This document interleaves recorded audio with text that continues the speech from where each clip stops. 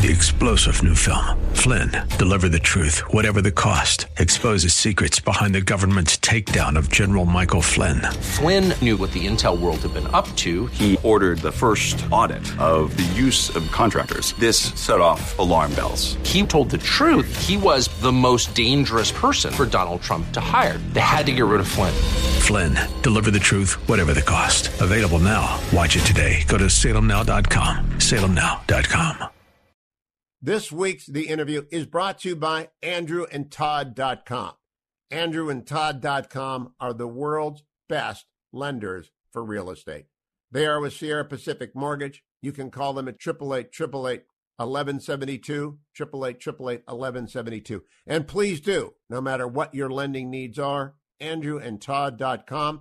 And now welcome to this new edition of The Interview with Hugh Hewitt. Morning glory, evening grace, America. It's Hugh Hewitt. Special hour of the Hugh Hewitt Show. A real treat as I'm talking with Dick Van Dyke, an American treasure. His brand new book, My Lucky Life, In and Out of Show Business, in bookstores now, available via Amazon.com. Dick Van Dyke, welcome to the Hugh Hewitt Show. Thank you so much for having me. Why did you wait so long to write a classic showbiz memoir? Well, to tell you the truth, the idea of writing a book never occurred to me. And the publisher called me and asked me to write an autobiography. And at first I thought, well, my life's been kind of bland. And I thought, I don't think it'll be interesting. And then, of course, I realized that most of the things that have happened to me were strictly a matter of being in the right time and the right place. So I wrote it on, kind of pointing that out, and it came out all right. Oh, it came out wonderful. In fact, I enjoyed it. We'll talk a lot about it. I've interviewed, Dick Van Dyke, a number of people you talk about in this book, Julie Andrews, Carol Burnett, Andy Williams, and it occurs to me that, like you, they have this enormous Q factor, this brand that I don't think really exists anymore, where you haven't got any enemies and everybody kind of likes you. Do you think that's possible for anyone to have that kind of a brand in show business anymore? Well, I don't know, maybe not. We were, by order, we couldn't do much in the way of, the latitude of subject matter back then. We slept in twin beds and yep. and couldn't say the word pregnant. And it was more family-oriented. I think today it's gotten to the place where you're bound to offend somebody. In My Lucky Life on page 111, you write, I could play many types of characters on camera, but all were in some way going to be variations of me, and I was conscious of who I was. I wasn't a prude or a goody two-shoes, but I was in many ways still the boy my mother praised for being good, and though older and more complex, I was content with remaining that good boy. Did that pay off? Is that the thing that made it happen? I suppose so. Once my kids were born, I decided I didn't want to make anything they couldn't see. And, of course, back then it was easy. These days it's a little more difficult. Right. Did Walt Disney, is that why he picked you for Mary Poppins? The strange thing is, it was that. I thought it was because of my singing and dancing. It turned out that he had seen an interview I did about the lack of a good family entertainment. And that's why he called me. Huh. Now, when you talk about Mary Poppins at length in the book, My Lucky Life, you wrote, there have been only 2 times in my career when I've known I had a chance to be involved in something special. The first was the Dick Van Dyke Show, and the second was when I read the script for Poppins. Did you have to compete against anyone for the role of Bert? Not that I'm aware of. Okay. I didn't hear of anybody who was up for the role, and Walt called me, and I think I must have been the first choice. I certainly hope I was. When Walt Disney called you in those days, is that like getting the voice of God on the phone? Almost. At least he was God to me. I'd always been a great admirer of Walt. It was, there's nobody like him in the movie business, and I met him and I liked him instantly. Just a very normal old shoe guy. In terms of the music, he said he liked Feed the Birds the most. That was his favorite. He'd ask the boys to play it for him over and over. How present was he on the set for that film? Very much so. Yeah, very much hands-on. He was on the set every day. And, his touch, I think, and his excitement about the project, it just kind of flowed to all of us. He was so excited about it that he kind of kept us in that state of anticipation.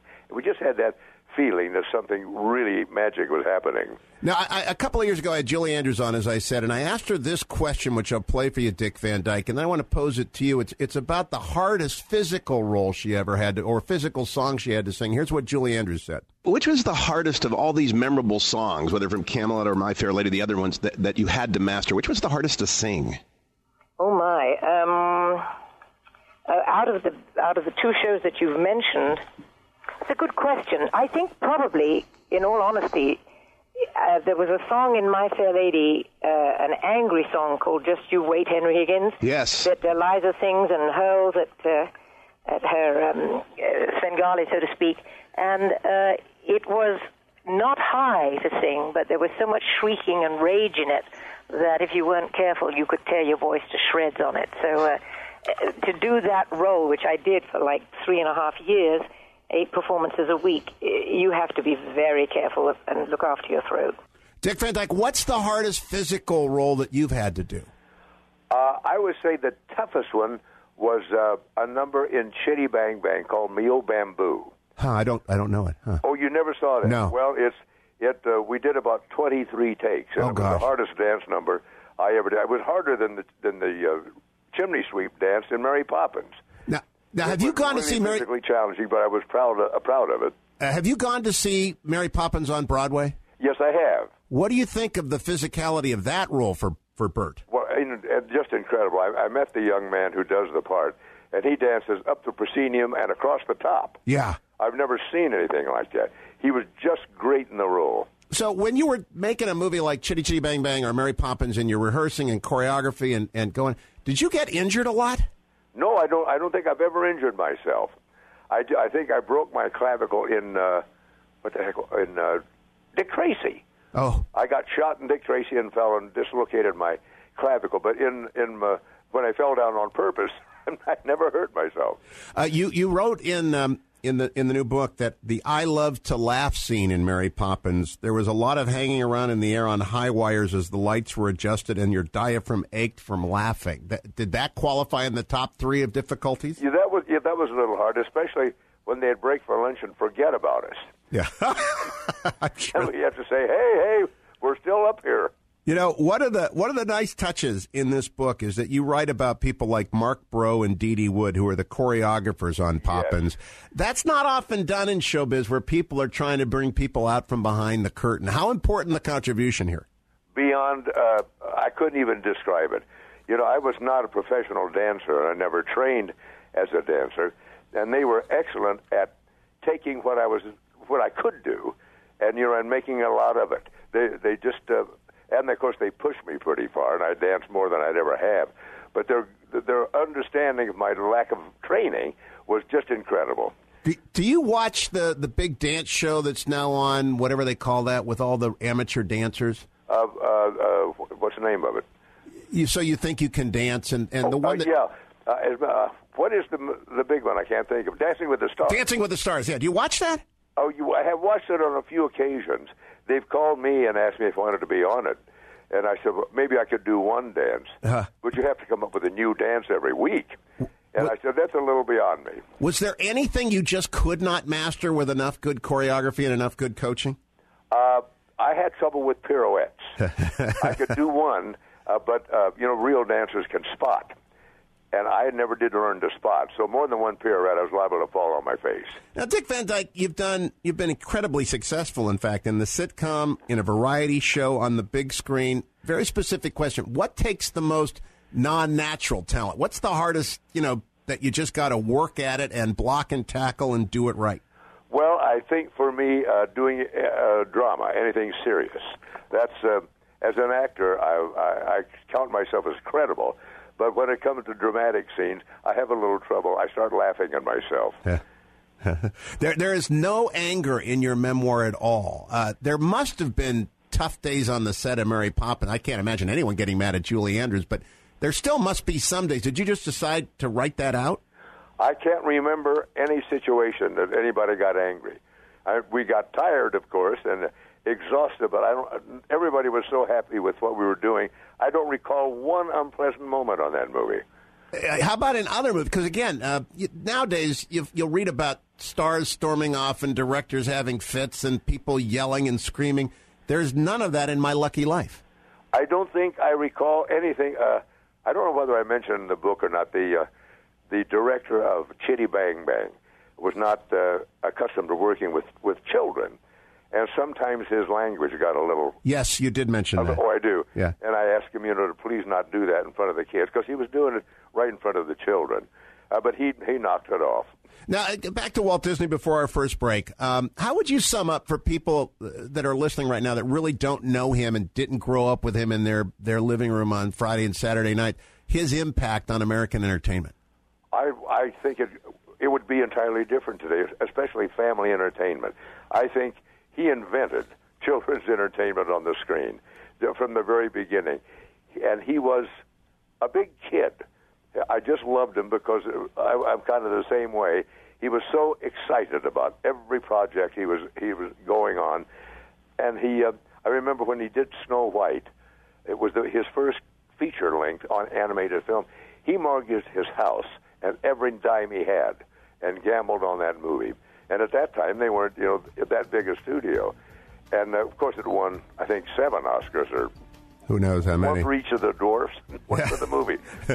I'll be right back. Dick Van Dyke is my guest. His brand new book is My Lucky Life, In and Out of Show Business. It's linked at HughHewitt.com. It's in bookstores everywhere. Don't go anywhere, America. It's Hugh Hewitt on The Hugh Hewitt Show.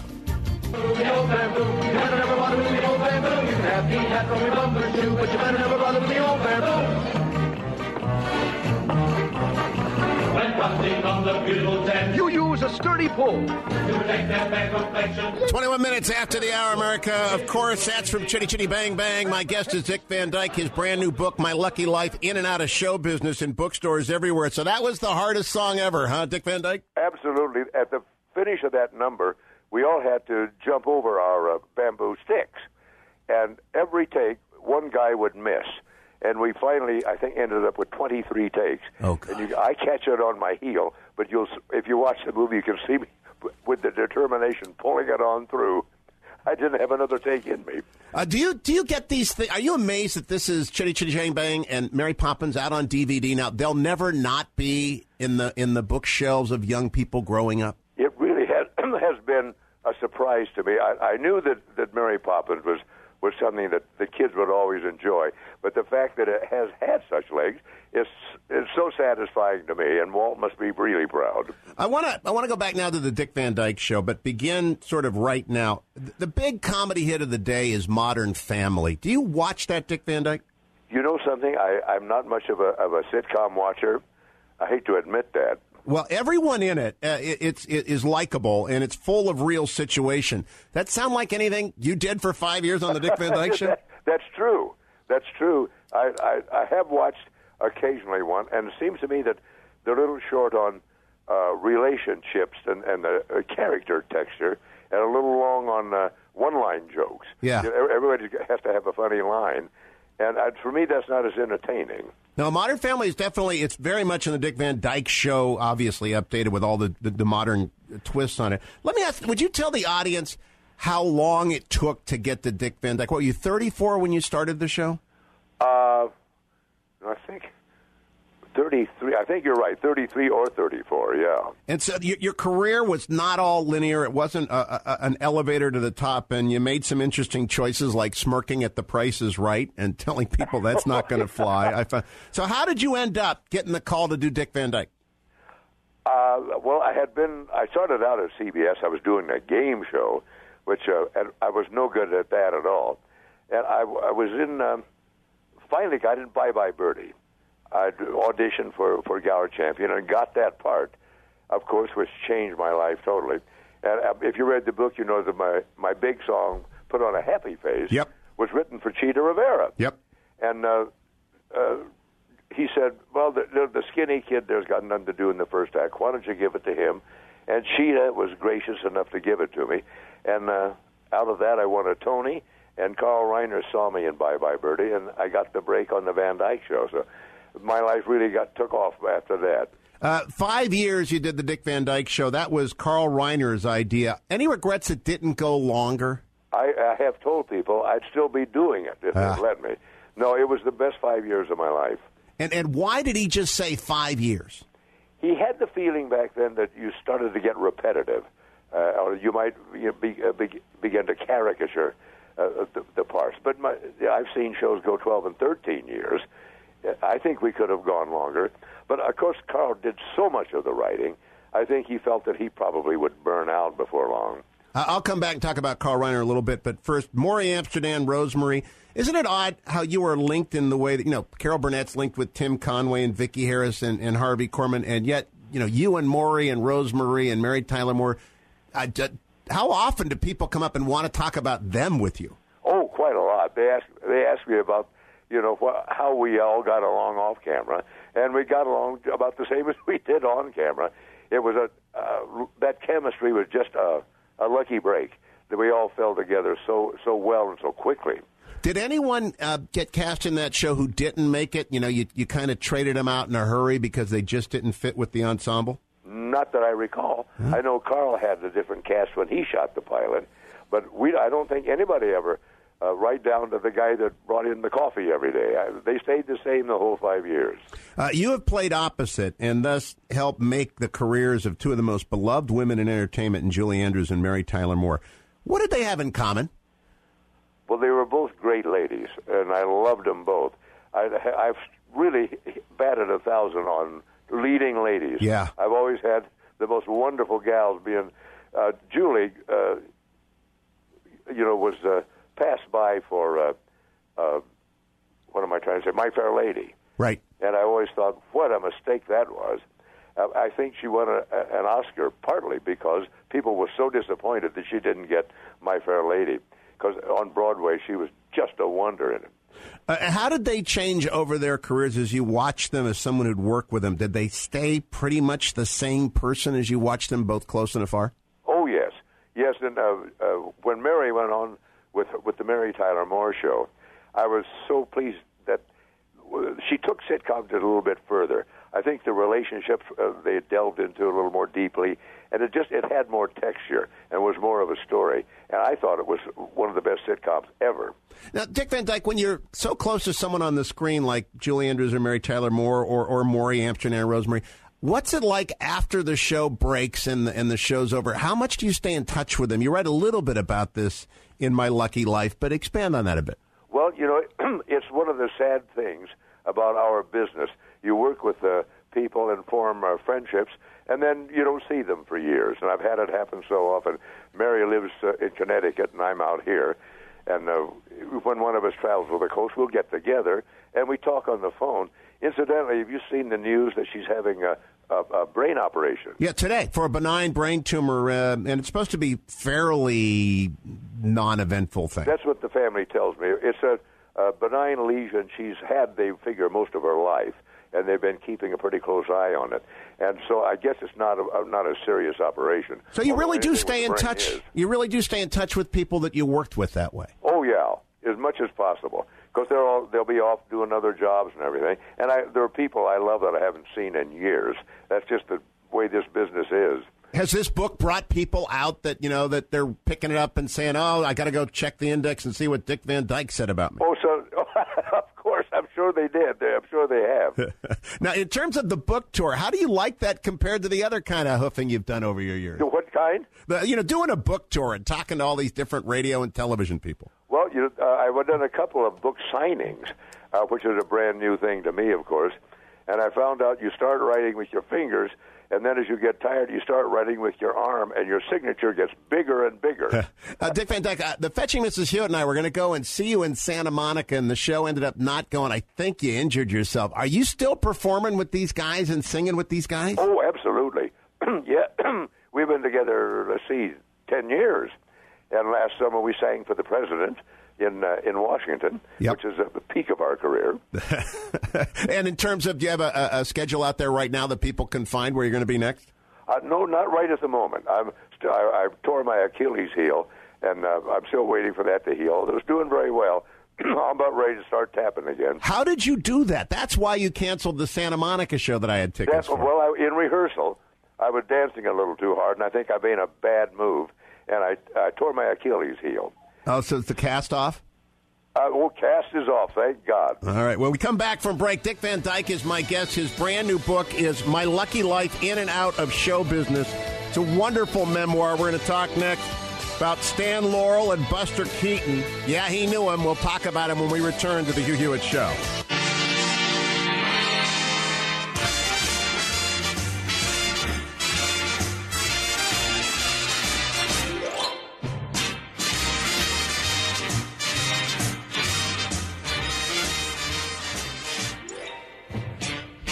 "34 minutes after the hour, American Hugh Hewitt, one of the most widely recognized and known bits of television musical history is the intro to the Dick Van Dyke Show. Of course, the guest of this hour is Dick Van Dyke, American treasure. His new book, My Lucky Life in and Out of Show Business, is a wonderful read. Dick Van Dyke, I was touched to read in here that you befriended and gave the eulogies for Stan Laurel and Buster Keaton. Explain a little bit about your relationship with these two giants. Well, I've told the story a billion times. I was looking for a phone number in the Santa Monica book, and I happened to see Stan Laurel, and I really didn't believe it was Stan Laurel. I called the number, and he answered, and he knew me, from television, and I went to visit him that Sunday afternoon and spent a wonderful afternoon with him, just popping a lot of questions about their old movies. And then it got to be kind of a habit with me to go visit Stan. And, I found out that an awful lot of guys were making a pilgrimage up there. Jerry Lewis and Danny Kaye and a lot of the comedians of that time all kind of worshiped Stan.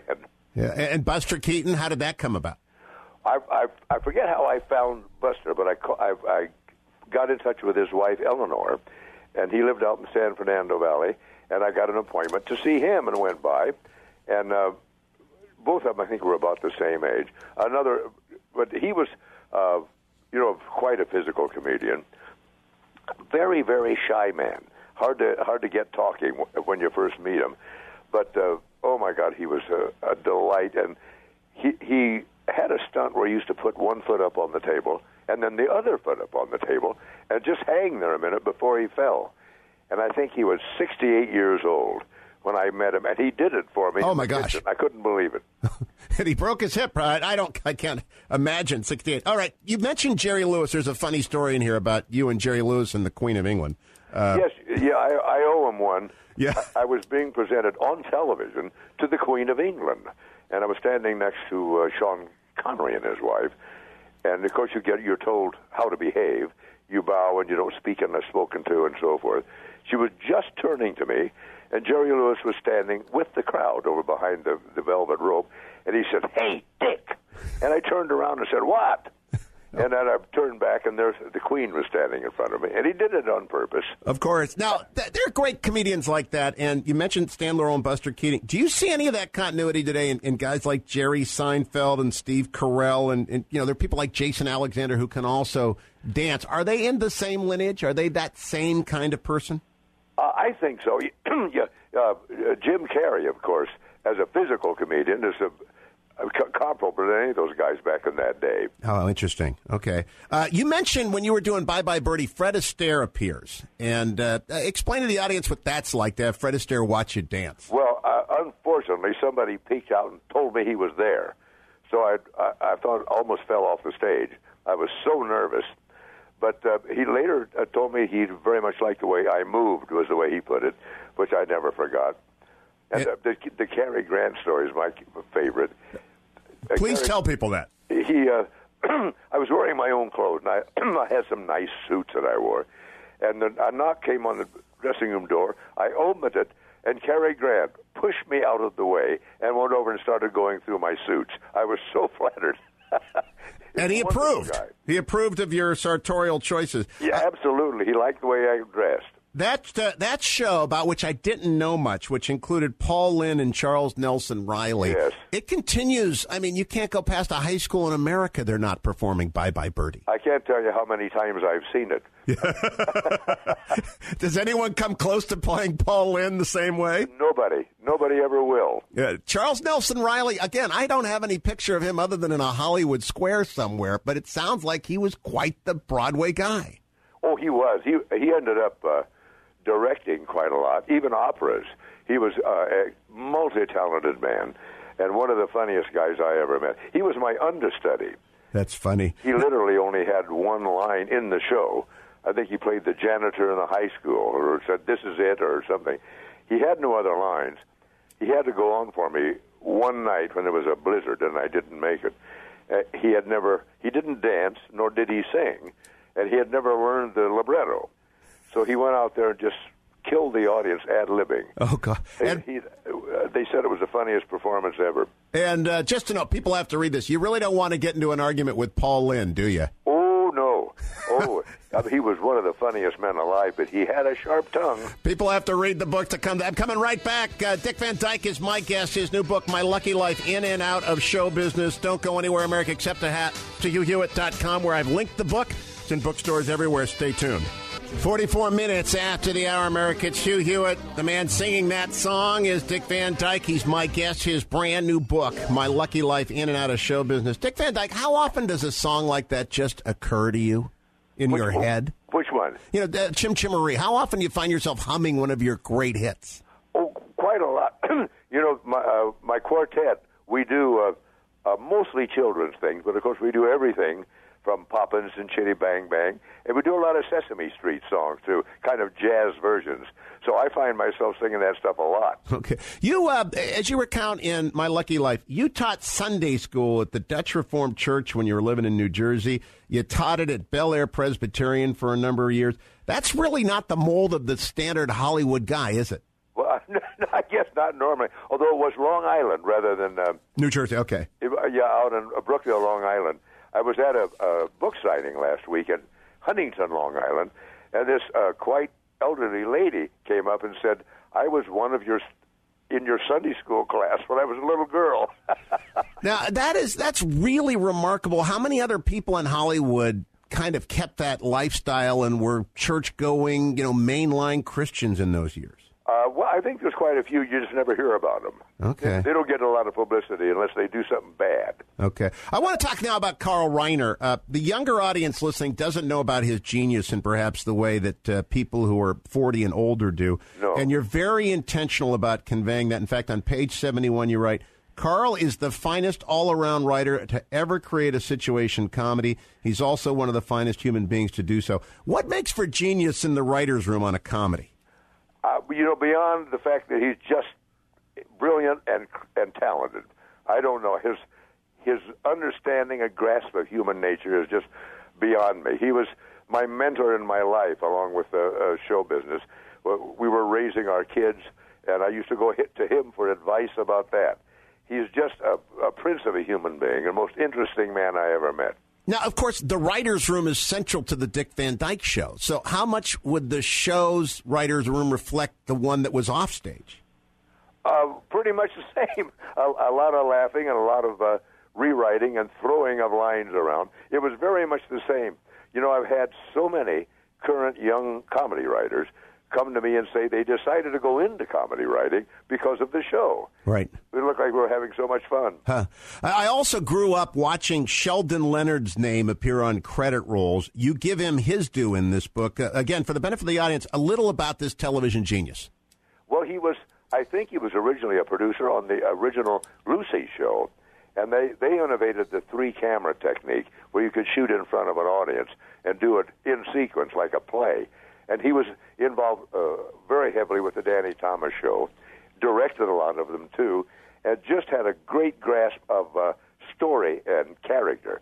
And he was really the older, wise one on the show. And he and Carl sometimes had differences of opinion about what was funny. I can recall, there was a show we did, which turned out to be a dream sequence, about walnuts. There was I thought everybody was an invader from Mars. And Sheldon said, absolutely, this will not work. It's not funny. And it turned out to be one of our most popular shows. So I think that contention between them paid off for us. Were you aware when you were just doing an absolute stinker, it just was not going to work? Yes. It's fortunately, I've done movies that were stinkers, and very few people remember them, I'm happy to say. Now, I want to turn to talk about alcohol, you and the bottle. There is a lot stories in this book about drinking and how it snuck up on you. Impressive candor.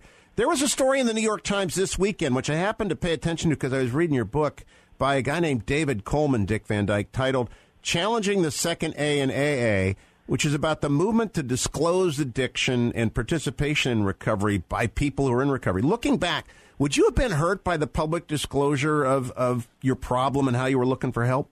Well, I had a lot of people who advised me not to go public, but I don't see that it ever harmed me at all. As a matter of fact, I've had some nice letters from people who felt that it helped. It kind of removed the stigma from it. And I tried to say that, it's not skid row bumps and people with no willpower, that it can happen to anyone. I think Mercedes McCambridge was the first one to go public, and I kind of took her lead. And I've never regretted it. Are you still attending meetings? There's a story about how you just simply lost your taste for alcohol after struggling with it. So do you find yourself still going to meetings? No, I finally stopped going because it's been 25 or 6 years now. It is very true. I say that my drinking machine broke. Suddenly it began to taste bad and make me a little ill, and it didn't do for me what it was supposed to do. Yeah. So that was such a blessing for me. When you see celebrity smash-ups, I don't want to name anyone in particular, what's your reaction now and about how they ought to react to that and how they ought to go and get treatment? Well, it's changed so much. I went to treatment many, many years ago when it was just the beginning. We had linoleum floors and instant coffee. And now most of the treatment centers look like country clubs to me. I don't know how effective they are. But I thought today things have changed so much. You're nobody if you haven't been to rehab.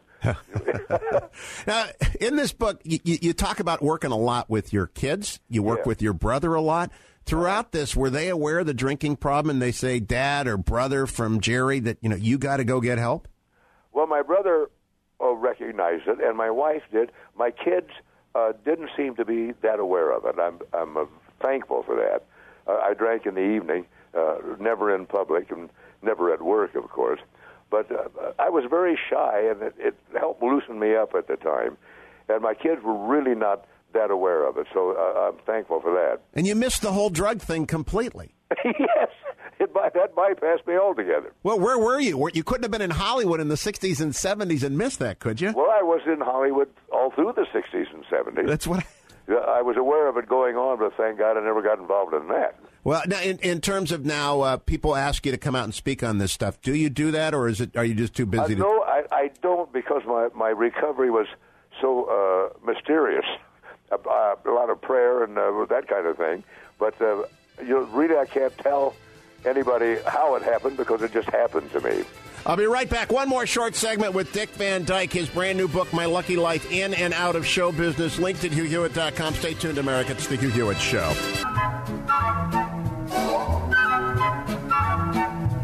Gray skies are gonna clear up, put on a happy face, brush off the clouds and cheer up. Put on a 55 minutes after the hour, America. It's Hugh Hewitt wrapping up an hour with Dick Van Dyke, his brand new book, My Lucky Life, In and Out of Show Business and Bookstores. Now, Dick Van Dyke, of course, from Bye Bye Birdie. You're my hero because I'm 55. I want to be working 30 years from now. You did Diagnosis Murder for, 10 years? For 10 years. How old were you when you started that one? 65, I think. And then you do Night at the Museum, and you're a villain with Ben Stiller? Yes. So, what is the message here? Do you think Hollywood is opening itself up to like a PGA senior circuit thing? Possibly. I'm kind of following Betty White's lead. All of a sudden, Betty's hot. Yes, she is. She's very successful. Of course, Leachman's still around, Ernie Borgnine. Maybe so. Maybe this, discrimination against the elderly is going away. Nothing seems to bother you very much. In fact, they misspelled your name on the star on the Hollywood Walk of Fame, and you laughed it off. They made it, I think, a DYCK or something. They had to dig it up. I wanted to have it, but unfortunately they broke it up. And the other serendipity was they put me right beside Stan Laurel. Yeah. I thought it was planned, and it was just an accident. Well, Dick Van Dyke, looking back then over this amazing career with much more to come, and you're still performing, young performer listening right now, a young comic, a young dancer, a young would-be television writer, what's the most important thing for them to know? Well, whenever the kids ask me what to do, I tell them not to do what I did, and to go train, to learn to dance and sing and go to acting classes, because I had to learn it on the job, and that's the hard way. And what is the importance of God in this whole story? Well, I don't know. I'm not much of an institutional religionist, but I do believe in a higher power. And beyond that, I don't stick with much of the litany. But I think it's very important. Whether you believe or not, psychologists have said that prayer is very good. And your kids are all doing great, and you talk about your wife, and you talk about your longtime love of your life in this book, and you were always kind of with stable family around you. Is that the secret to this? Probably. As I said, the thing I'm the most proud of are my kids, who all turned out to be great human beings, and we've always been very close. And I think I credit them with my success because I never had a lot of ambition or drive. I just had to work, and they kept me at it. Dick Van Dyke, thanks for spending the time with us. Congratulations on a great memoir, My Lucky Life in and Out of Show Business, and good luck. I look forward to seeing you up on that stage in Santa Monica eventually. I'll be there. All right, thank you. Don't go anywhere, America. I'll be right back, except perhaps to HughHewitt.com. Dick Van Dyke's brand new book is My Lucky Life in and Out of Show Business. It's a memoir. The foreword, by the way, is by none other than Carl Reiner. It comes out by Crown Book. You're going to love it. I'll be right back. Stay tuned to the Hugh Hewitt Show.